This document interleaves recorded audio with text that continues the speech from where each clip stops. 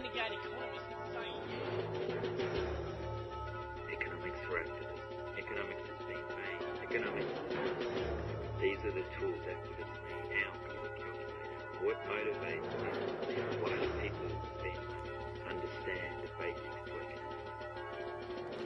economics? Welcome, ladies and gents. Carl Fitzgerald's my name.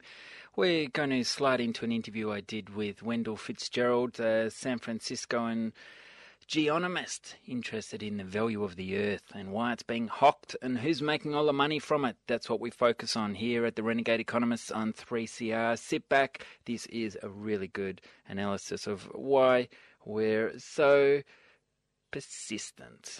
Over 100 years we've been running. Next Tuesday, we have our 118th dinner. Be great to meet some 3CR people there. Check us out, earthsharing.org.au. Wendell and I are having a scintillating kitchen table conversation about how you approach economics and how, are people really interested in this? How do you get it across to them, Wendell? Often people say to me, well, I don't understand economics, or I'm not an economist. And I just don't understand it. And I've heard this so much that I'm now I'm angry. This is how I take this is because the next thing out of their breath is, Jill, I don't either want to talk about it, or because I don't understand it, it's too difficult. Let's not delve into it further. So it's really, in my experience, an excuse. And so what I think the truth of it is, and I'm now starting to get into people's face about this a bit, is when somebody says, I don't understand, or I'm not an economist, I'm saying that's just not so. It's absolutely not so. Because our lives are like fish in water. As it said, the fish don't, so it's said, that the fish don't understand the water. But so, yes, we swim in economic waters all the time. Our lives are nothing. It's totally about economics in virtually every way. So spell out in a little more detail why we all swim in these economic waters. Give the listeners some examples of how economics affects their everyday life. In order to live, to be here, once you get out of your family home, you have to have a place to live. You either have to buy a place or you have to rent a place. So every month, if you're a renter, you have to come up with some money. Some money has to transfer out of your pocket into somebody else's pocket just to have a place to live. You have to eat. You have to pay money for food. You go to work to earn a living so that you have the money to pay for all the necessities. All of that is about economics. There's economic activity everywhere you turn. You take the bus to work. It's how did the bus get produced? How is it being paid for? If you've got a fare, that's paying for part of it, but then the community is paying the other part that isn't paid by the fare. All of these things, everywhere you look, there's an economic issue taking place, some kind of transaction taking place, and our lives are just about that. I don't think that in the last 15 years, if I ever went to a coffee shop that I sat down and ever listened to the discussion around me, that it wasn't, at least in America, it was about the cost of housing, about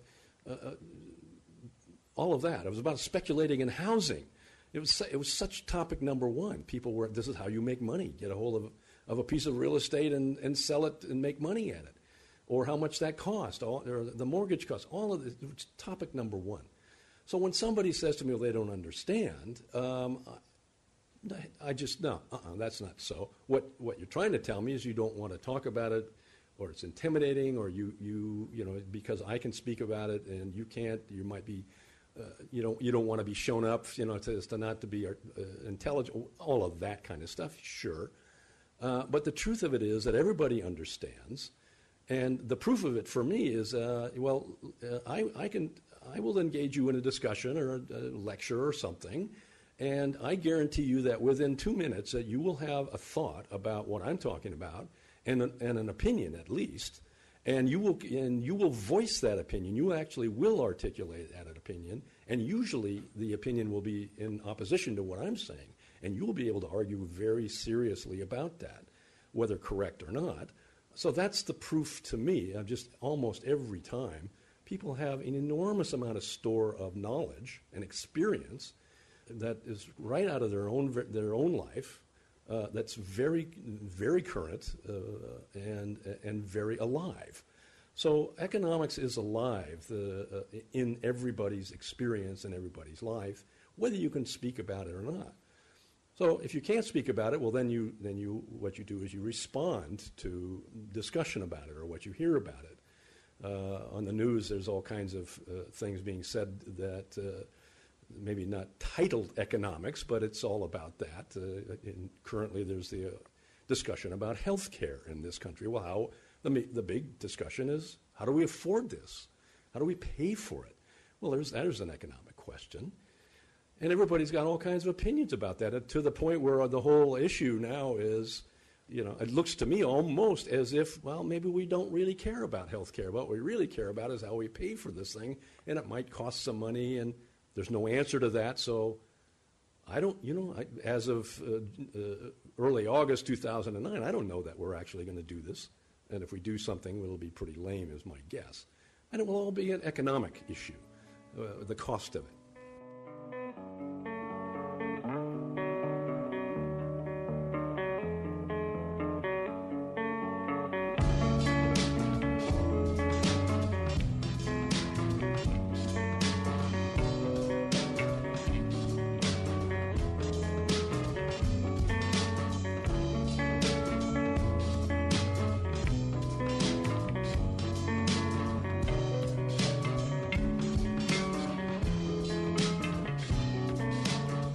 We're speaking to Wendell Fitzgerald, one of the elders of this movement from San Francisco, and we're going to go back to it. So those coffee table discussions, how have they changed? Here in California, the world's 8th largest economy, reading reports that there's 19 million vacant homes here, and one of the solutions to the economic malaise is to destroy many of those vacant homes, to bulldoze them.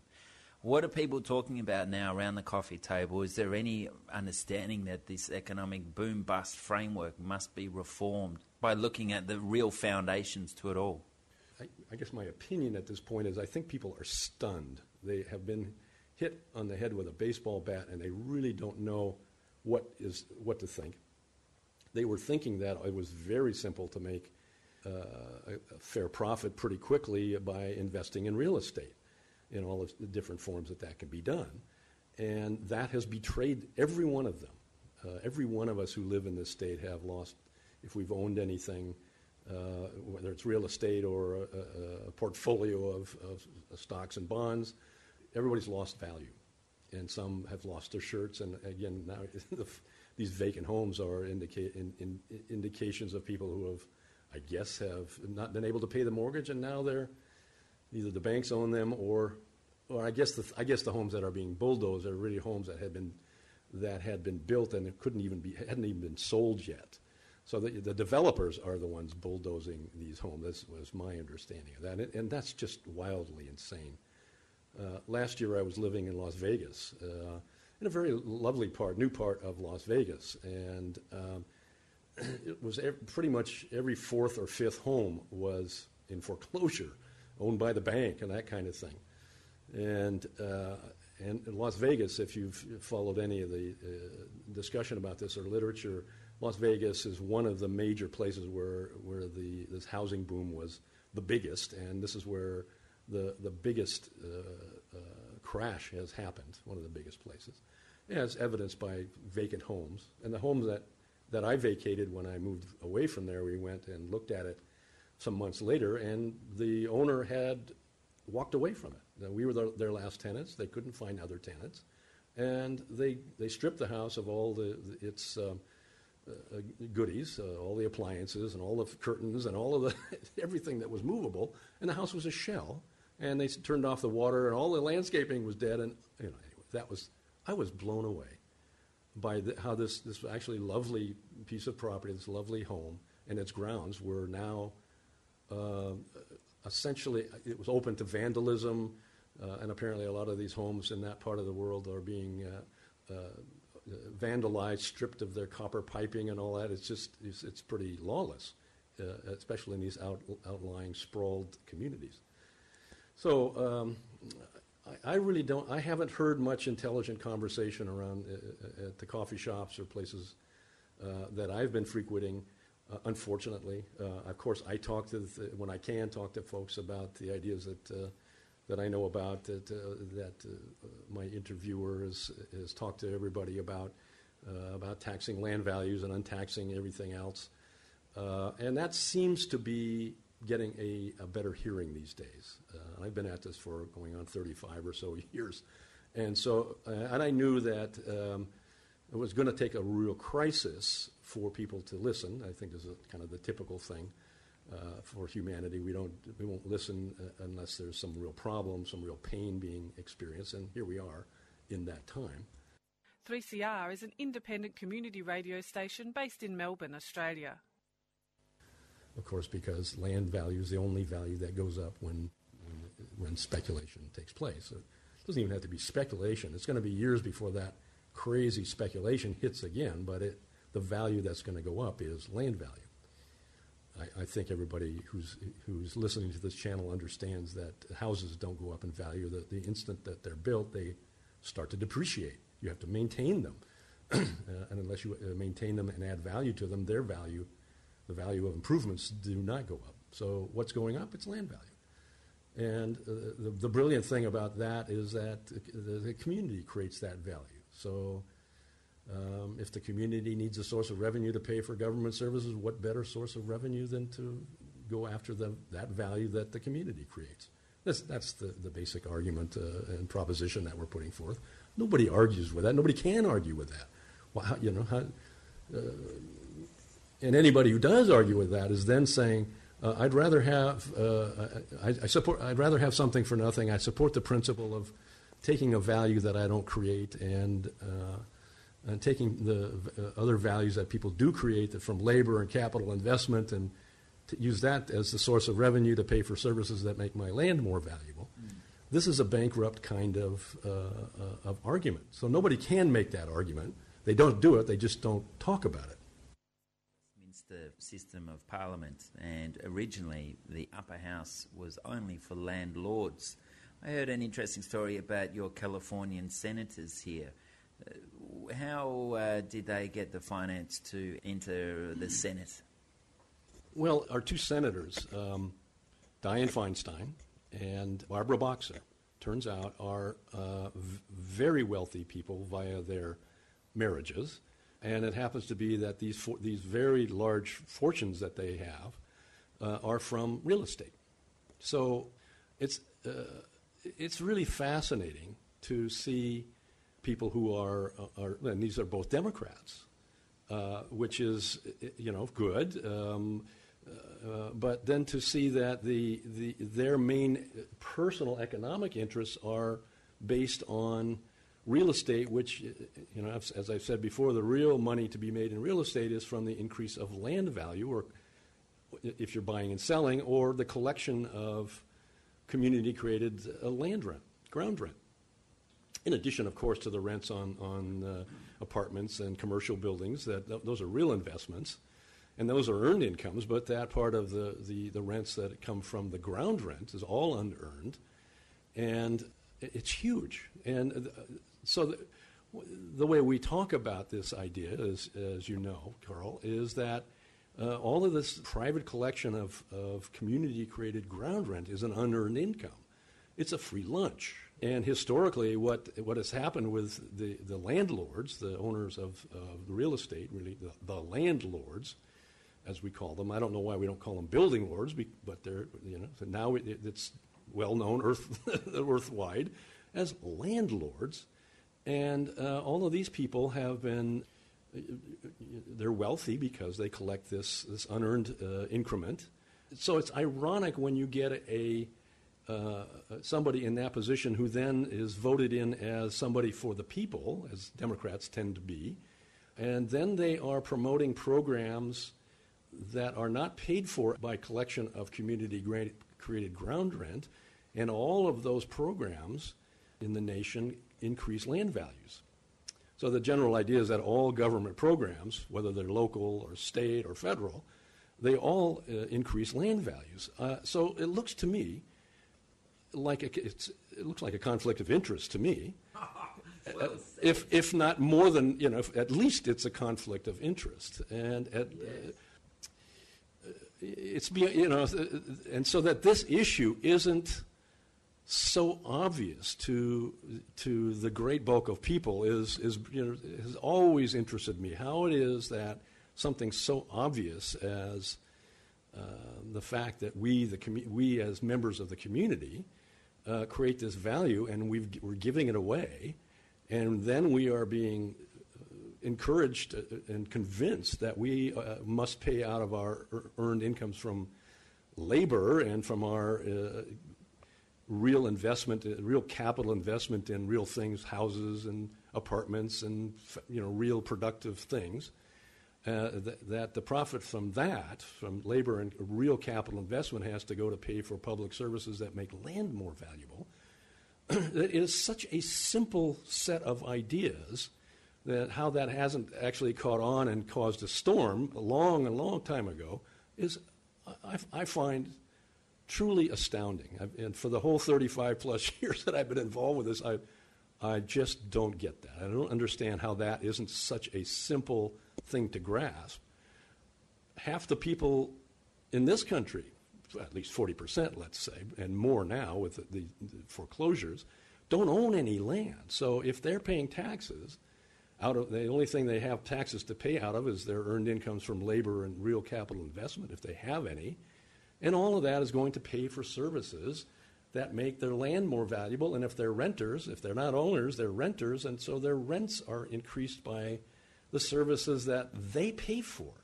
So renters pay twice, in essence, maybe more. And how that isn't just so obvious, as certainly when it's stated. I don't know that it was obvious to me before it was pointed out, but when it was pointed out, it was clear. I mean, there was nothing, and there's been nothing in all these years to indicate that there's anything incorrect about that simple observation and that analysis. And the two senators from California are women. Isn't that wonderful? Here are women in Congress, in government. And yet the basis of their wealth is what I would, at least in large measure, is an exploitation of the very people that they are sworn to serve. Now, I don't know if they understand this. Do they not understand this? Anyway, years and years ago, I had a chat with Dianne Feinstein when she was a supervisor in San Francisco. She was still at that level. Destined for great things later on in her life. And I asked her, gee, wouldn't you be interested in talking about this idea of taxing land values? And she essentially laughed at me and blew me off. And I don't know what she was thinking, but that was a very strong memory that I still hold of that little interaction. And then later on I found, her husband is a huge landowner. Well, property owner. I don't know if there's a connection there, but it's strange to me.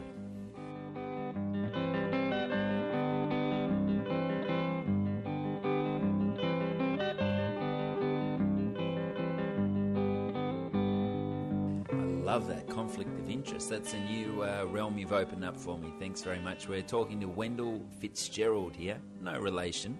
But Wendell, you've been an economist over the years, and this is one of the massive conflict of interest that I'm concerned about, is that every day in the press we hear from economists who work for banks. I think economic education has been made to be difficult. It is, and just as long as I'm talking about that, my experience at the college I went to was, well, maybe I'll study economics. That was one of the possibilities, and I took a course, and I nearly flunked it. I just couldn't get what they were talking about. So some years later, then I came across this economics that is explained by Henry George, the fundamental economics, and the light went on. I said, this is what this was all about. And ever since then, I could read any economics text or article and understand what they were talking about. It made sense. So I guess my conclusion about that was that the way economics was taught was designed to be incomprehensible, except to those very few people who really push through to somehow it grabs them, and they do pursue the study. And of course, then years later, I would talk to people who had gotten degrees in economics, and I'm being facetious here, but I thought that many of these people were brain damaged. That there was a real disconnect between their life and their thinking and just ordinary real life experience on the planet, the connection with the earth and the necessity for access to land, just as a basic fundamental principle. And often I got the response from these folks, well, land is no longer important in economics. And at the time people were saying these things to me, I just had no way, it rocked me back so far. I had no way to even think about what they were talking about, because it's too obvious that land is still absolutely important in economics. Everybody lives on land. You can't do anything without doing it on land, and you have to pay for access to that land if you don't own it. And everything that we have comes from the raw materials from the land.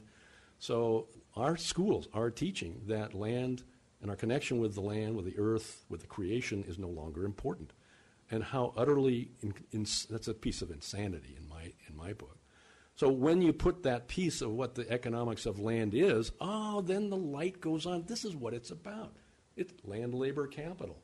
Those are the fundamentals, still the fundamentals of economics. And once you understand them, and the economics, specifically the economics of land and the community-created nature of land value, and of course why people would want to go after that, because it's an unearned income, it's a free lunch. Of course, if you can get a hold of it, go do it. We're not stupid. If you can, it's the easiest way to make a living while it's happening. And then that gives you some fundamental ideas about the basic dynamics in the community, in the world. And then you have to look at the whole financial thing, and the monetary system is a whole other system built on top of that. That's a little more complicated to talk about. I'm not as facile with those ideas as I am with the land question. But I understand it enough now that my opinion is that the land issue is still number one, because it is utterly fundamental, and the monetary question is certainly maybe number two. I wouldn't argue with anybody about it. Certainly they're right up there, incredibly important fundamental issues. So as far as the monetary discussion is, if you solve the monetary problem and not the land problem, that would not solve poverty. That would not solve the really most fundamental issue, which is in the real world, you got to have access to land in one way or the other to be productive, to make a living. Money is incredibly important, but that alone doesn't solve the land question. In my sense, my understanding of the earth is that even privately owned, no land ever really falls out of the commons. The land is the commons, however it's owned. But I don't have any argument with private ownership of land, because there is a very important individual need for access to land and private exclusive use of land. I have no argument with that. But what still remains common in privately owned land is land value. And what I never hear discussed in the discussion about the commons is that land value is the commons. Maybe the land itself is in private ownership. It isn't going to be owned by the public. And I say it's not necessary for the land or the natural resource to be owned. Let it be privately owned, but its value is the commons, and that is what should be publicly owned. And you go after that merely by taxing it. And the mechanism for taxing land value via property tax, via income taxes, is already in place. There's nothing, no new wheel has to be invented. All we have to do is change our existing property tax and income tax laws and administration to focus on land value. Since the community creates land value, taxing it, taking it back to pay for public services is economic justice, based on the principle that whoever creates the value should get the value. Whoever sows should reap. So the individual, if you're working as a laborer, you should reap 100% of what you've sown, keep 100% of your income. If you're a capital investor in real capital, tools and equipment and factories, you should keep that. You need to be paid for that contribution. But the community creates land value, and the community should be able to reap that. It sows land value and should reap it. I love the discussion about the fact that the store of knowledge, of technical knowledge that has come down to each generation from all the past generations is the commons. It's a little abstract. I think that's so. But the actual literal way that shows up is in land value. Everything attached to what human beings do, all the work that we do and all the knowledge that we have, makes land in general, at least if it's not being used, it creates a situation where the possibility of a piece of land being productive comes out of the fact that if it were used by the application of labor and our technology, and all, which is what we've inherited from all the past, that would make that land even more valuable. And that is measurable directly, literally, in land value. So that anybody who wants to make our heritage of technology back, to recognize the commons in that, can easily be gotten at by taxing land values. There's nothing, I can't see any other way of making that common heritage, restoring it to common ownership. And podcasters, stay tuned for the extended interview with Wendell Fitzgerald. We're going to talk a bit in the next half hour about the conflict of interest that bankers faced as well. So bankers and conflict of interest alongside members of Parliament who are also landlords. All our public services funded by the workers' taxes makes their land more valuable, making it harder for the everyday person to buy a piece of the pie to enter the Great Australian Dream. Economics for Activists coming up September the 8th. Keep that in mind. Economics for Activists, September the 8th, following the trail of money to the core of many campaign issues activists are focused on, be a bit of statistical help, but also some basic understanding of economic terminology. So thank you very much for listening to the Renegade Economists. My name's Carl Fitzgerald. We will see you next week with more on this expose of America from my recent travels there. Alrighty, thanks very much.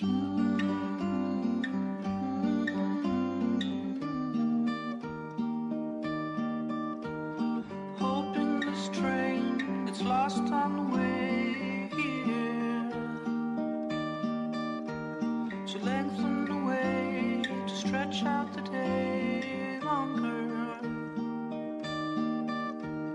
The night is so cold, the wind cuts us both stronger.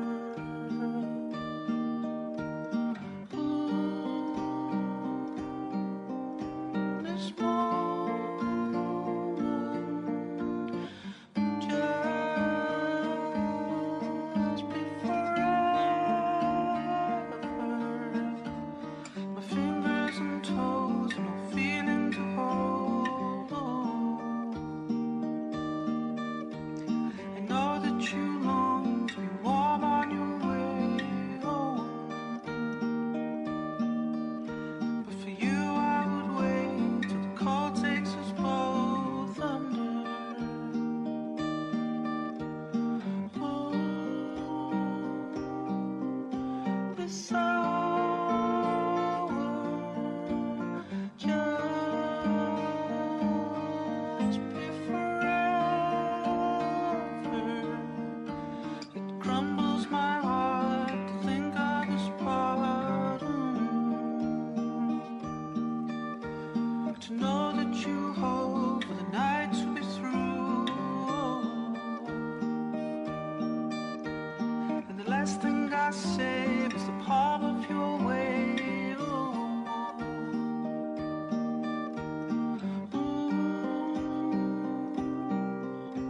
This moment, please be forever.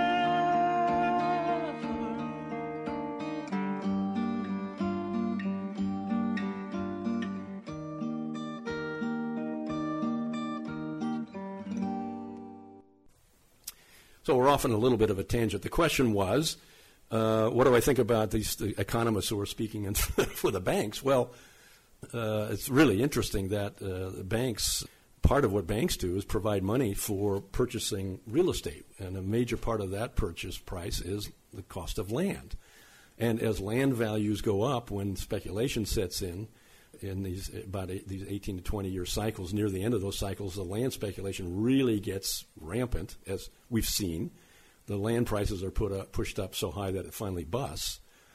Until that happens, the banks are lending money against this increased value. They love it. The more value of land that has to be paid for when people purchase it, the more loans they make, the more money they make. And the fact that banks create money out of thin air and then require it to be paid back with interest is kind of, now talk about a conflict of interest.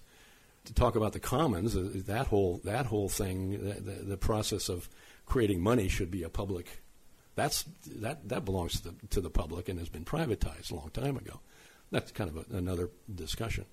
I think that the banks are, and the whole monetary system is an incredible conflict of interest in relationship to the earth. The bankers are in the business of funding land speculation. If there wasn't a way to borrow money for a new buyer of real estate to buy, then there would be no land speculation. There wouldn't be any turnover of real estate. So I think the bankers, whether they know it or not, I'm sure at the higher levels, they understand the system that is in place, that as the value of land goes up and the value of stocks go up, whether or not there's an increased productivity of the land or that the stocks are really more valuable, which they are not.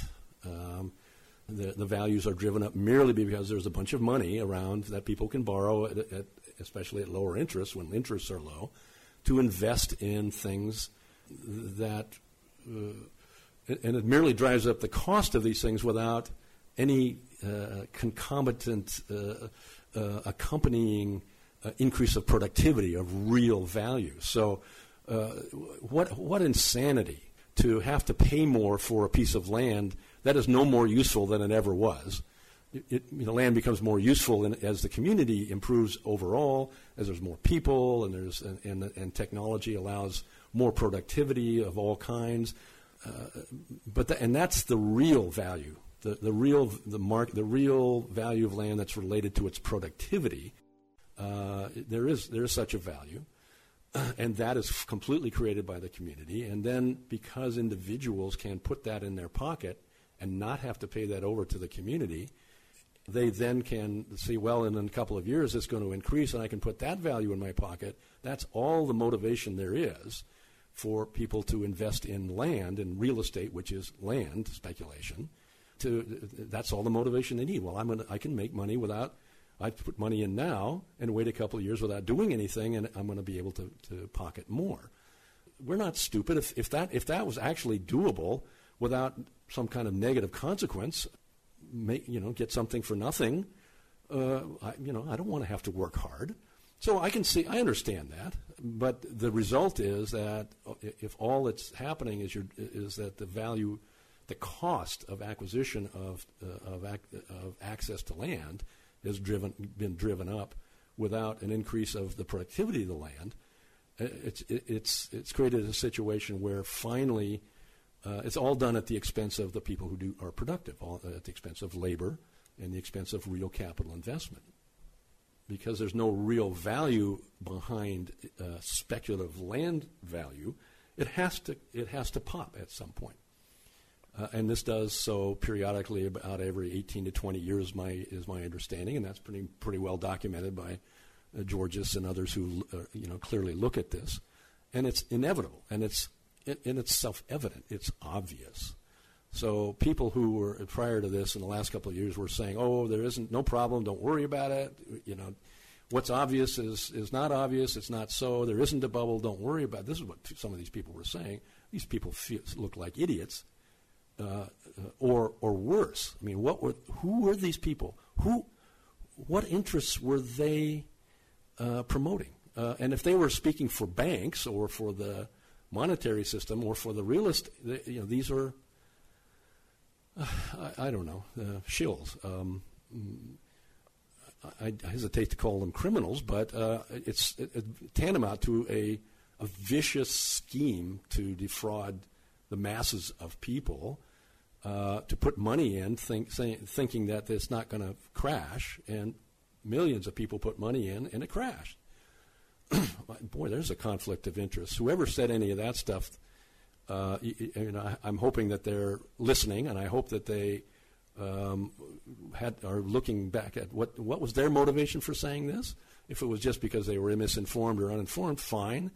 But if they really had a sense of what they were doing, then they need to come forward and apologize, and they need to come forward and speak this same kind of things that I'm talking about here. This is not difficult to talk about, because what's going to happen is it's going to happen again. It's going to be reestablished. There's no indication that I can see at the federal level or any other level in this country that anybody's questioning the whole business of the real estate market. It's because it's the intelligent thing to do. It's where the smart money goes. Well, there's nothing more corrupt than a society, I think, that says, to think that it's really, really the best idea possible, the most intelligent idea is to invest in something in a value that one does not create, and collect a value that you haven't earned, that you haven't created, that ultimately has to go boom bust periodically at the expense of a lot of people who maybe weren't as sophisticated. And that's what's happened in this country, and the whole English-speaking world has fallen into this, and probably everybody else too. And I even think the Chinese had problems with it. I mean, can you imagine? Embrace capitalism, and the worst aspect. This isn't really capitalism. I've always thought that this is a corrupt form of feudalism. In the old days, the feudal lords, they collected the rents, and because there wasn't anything else going on. There wasn't any capital really. It was labor and landowners. And the landowners could collect rents from their tenants, from the peasants, but then they had to turn around and give that back in services. When feudalism worked, they had to give it back in services back to the community in terms of protection. They were the police, they were the courts, they were the mediators, and then they had to use that to equip themselves to help the kings to defend the country. So essentially, in those days, taxes all fell on land value. These were the feudal lords were the lords because they were the smart ones or the tough guys, or they were capable of doing this. And they took land rents. They didn't earn them, but then they were required to turn around and put them back into the community. Of course, they got to keep a fair amount of that as payment for the services that they were rendering. Nobody had any problem with that.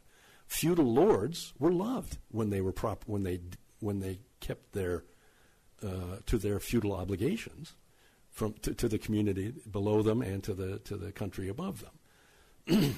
It was only when these guys got the idea, we like this unearned income, but we don't like to have to pay these feudal dues.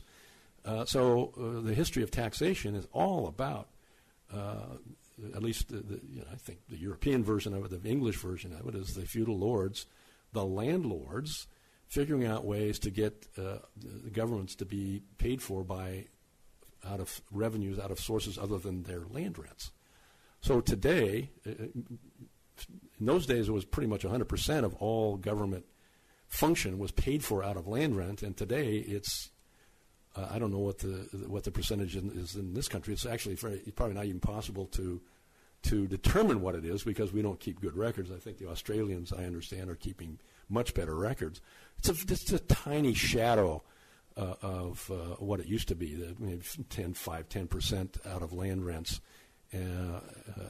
under the current tax regimes, and 90% out of the labor of people, earned incomes out of labor and on the back of real capital investment. This means that the idea of noblesse oblige is completely dead. And landowners, current landowners, never even had nobody even thinks in these terms.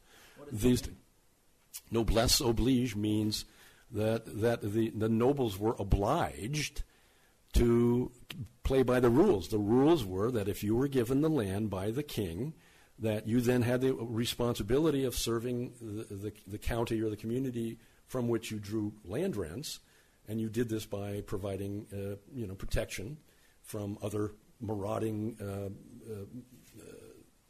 nobles. You kept the peace. You kept the law. You provided the courts and the police system and whatever other local. You helped build. You built the roads. You did things to encourage industry at that level, mostly agricultural. You got paid rents from that by your tenants who were living on your land.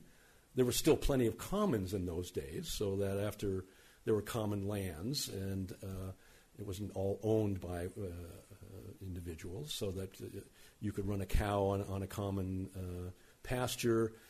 You could go and after the crops were harvested, the people had the right to go out and glean from there would be straw and hay and wheat that had been fallen into the on the ground wasn't harvested. People could go out and glean that. You had the right. The peasants had the right to go into the forest and collect firewood. This was all common.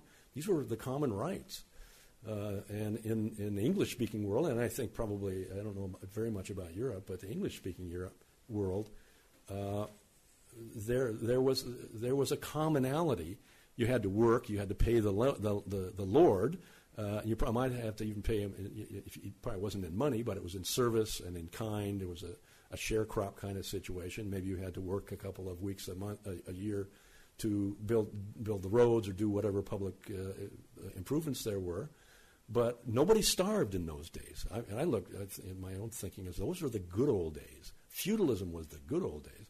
Wasn't a lot of civil rights. You couldn't do. You wouldn't have the right to move away from where you lived. It turned out. And the Lord's word was law, but there was no starvation. There was nobody had economic problems unless the entire community had a problem. Unless there was complete failure of all the crops, then everybody suffered, including the Lord, because everybody had access. You worked, and then you had access to the commons to supplement your work. Long history of the enclosures of the commons in England going back, it took about 200 years to the place where in the 19th century there was no commons anymore.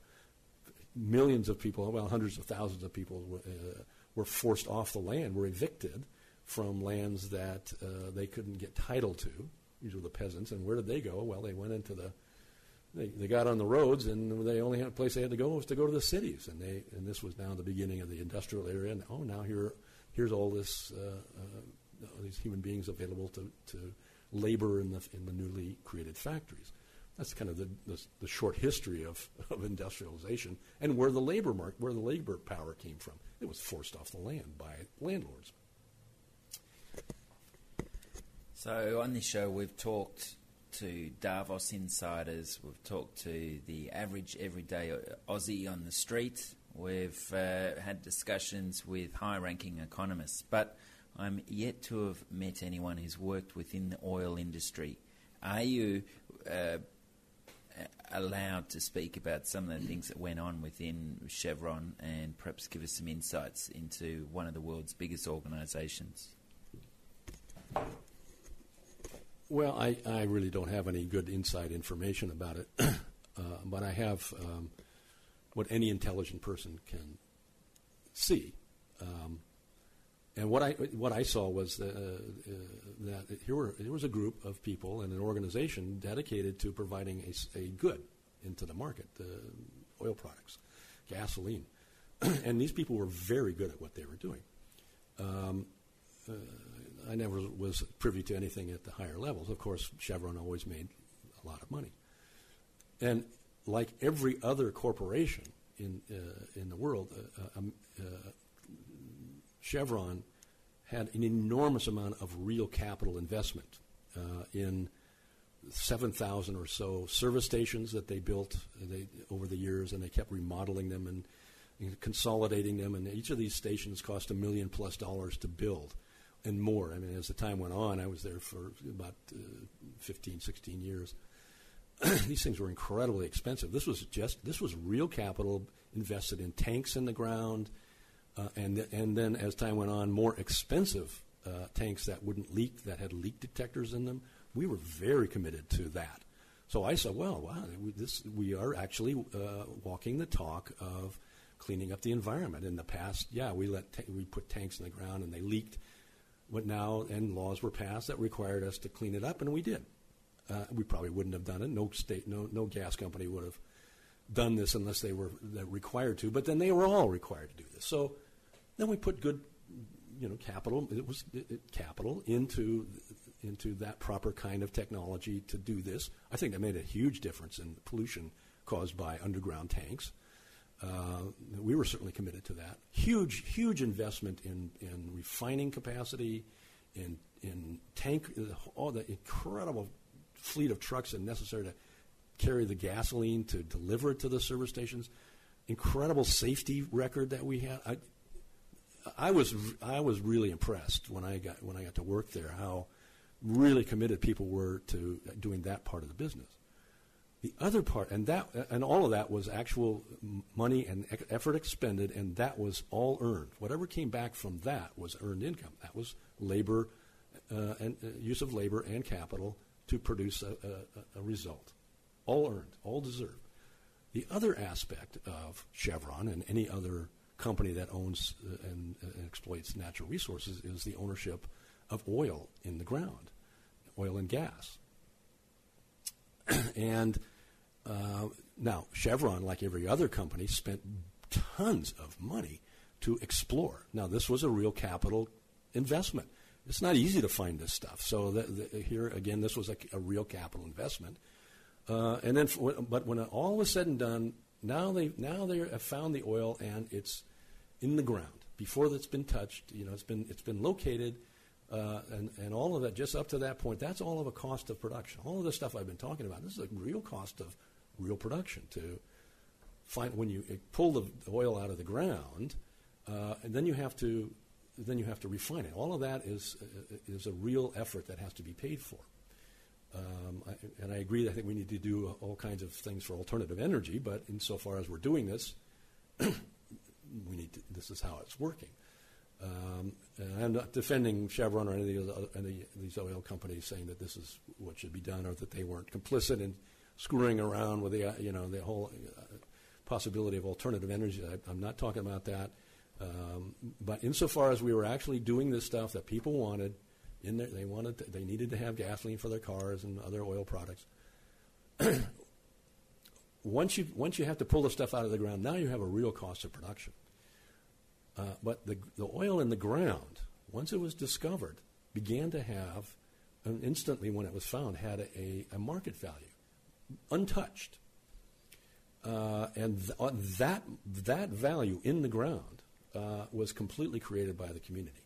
And the whole point of it is when you pull this stuff out of the ground and you do all of the real work that's necessary to actually deliver it to a gas station, you're going to recover all the costs of production, which need to be recovered, labor and capital costs, and then you're going to charge more than that. And the more than that is a collection of community-created land value, because oil is land. Anything, the natural universe, aside from the dry land that we talk about as land, oil is a natural part of the land. And that value is a value created by the community. And the reason that the oil companies want to do this is that's where they make their money. This is where the profit is made by collecting a value that the community creates. Many states, many governments in this country and around the world charge severance taxes. So some of that value is taken back.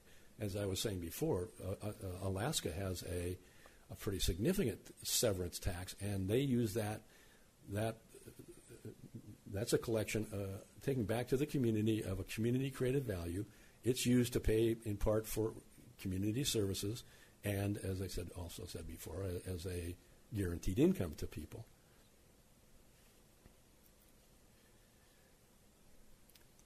So I understand that there's no sales tax because of this. There's no sales tax in Alaska.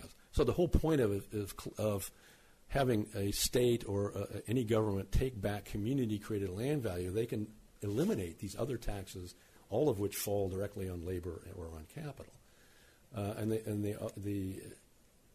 So apparently in California there is no severance tax for oil pumped in the state. Many other states have. There's different laws all over different states. For California not to be charging a severance tax to take back some of its community-created land value in oil is utterly insane, given the fact that if you followed any of the news regarding California, is that we have this huge budget deficit with no real way of solving it. It's something like $40 billion, I think, these days. And an oil severance tax would go a long way to closing the gap without burdening, without burdening Chevron or any oil company. That kind of severance tax is for the purpose of collecting a value created by the community. When you do that, you still allow the company to recoup their actual production costs. And severance tax merely takes, some percent. It's usually not 100%. I don't know what the severance tax percentages are, but my guess is that they're 10, 20% of the community-created value of the oil in the ground, leaving the bulk of that unearned income in the hands of the oil companies. We could take more of it. And when we did that, let me go back. The way we tax Chevron and every other businessman, if you build something in this state and in every other state where there's a property tax, as soon as you build it, now you have a property tax on the thing you built. So Chevron is paying in terms of property tax, that alone, it's huge. And it's a penalty on what they do, and they have to pass that cost on that's part of their cost of production. All taxes on capital are passed forward in the cost of goods to us. So anybody who says, let's tax the corporations, if they don't understand their economics, which is essentially, I don't think any folks who are saying that really do understand their economics. If you're talking about taxing their capital, it will be passed on in the price of the good to the final consumer, which is you and me. So it doesn't make any sense to demand that the dang capitalists pay, because they're going to pass it on to us. They don't really care about that. And they do it. And they've done it. They understand this. They may complain about these laws, but when it's all said and done, they say, okay, we'll pay it. We'll just pass it on. The only tax that cannot be passed on in higher prices is a tax on land value. So now this is a pretty interesting and difficult subject to talk about, and I don't think I'm going to go into that, but suffice it to say that every economist, whoever has looked at that issue, agrees that a tax on land value, and those, including the community-created value of oil in the ground before it's pumped, which would be captured in a severance tax, that is a tax on land value, cannot be passed on in the final cost of the good. And this is part of the argument for taxing land values in all their different forms, which is the best kept secret of economics. And everybody complaining about taxation are rightfully complaining about it insofar as it falls on capital, real capital investment, things that people actually have to come up with and build and do, and on labor. Those are the argument against those kind of taxes is absolutely correct. They are destructive. They destroy incentive, and all of them, insofar as they fall on producers, are all passed on to the final consumer. The only tax that you can't pass on is the land value tax. So the whole idea of taxing land values to take back to the community the value that community gives to land, and on top of it, it can't be passed on, is so powerful and such an eye-opener, and that was what got my attention 35 years ago. Really the light went on for me intellectually in my life. This is the way out of our out of this incredible confrontation between the left and the right, The right is correct. The Republicans in this country are right. The conservatives are correct in complaining about taxation insofar as it falls on labor and capital. Somehow they don't manage to mention that the tax on land values is a good tax. So perhaps they're just hiding. I think they're hiding something, but that's my favorite conspiracy. Folks on the left apparently don't understand their economics enough to think, well, taxing everything doesn't matter what you tax, and they're absolutely incorrect in that regard. But if taxing the one thing that is correct to tax and would be economic justice is this community-created land value. So I'm not quite sure why the left doesn't quite make that argument. It's a very powerful.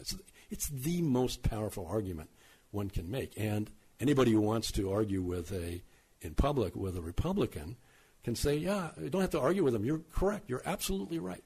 Except that this tax on land value would be the tax. Now, to actually get in a debate with a conservative, they'll lose that debate every time. There is no argument to be made against taxing land values, especially since you can't pass them on. And there's all kinds of reason to argue to bring it up because you can agree with 90% of what they're saying. Yeah, taxes are destructive. Let's get rid of them. But let's have proper taxation. And anybody who's in a place, this discussion in California around the whole business of our huge tax deficit, not discussing these issues, to me is, I don't really know what to make of that. Is it just incompetence? Is it? Do these people really know? If they know what I'm talking about, then they have to be.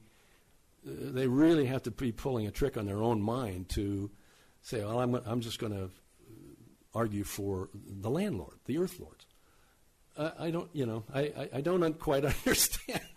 Anybody who says that they're for the people and for the community and for the welfare of the environment you have to really start talking in these terms. Enough said. Thank you very much, Wendell Fitzgerald. Great to have you on the Renegade Economist. Thank you.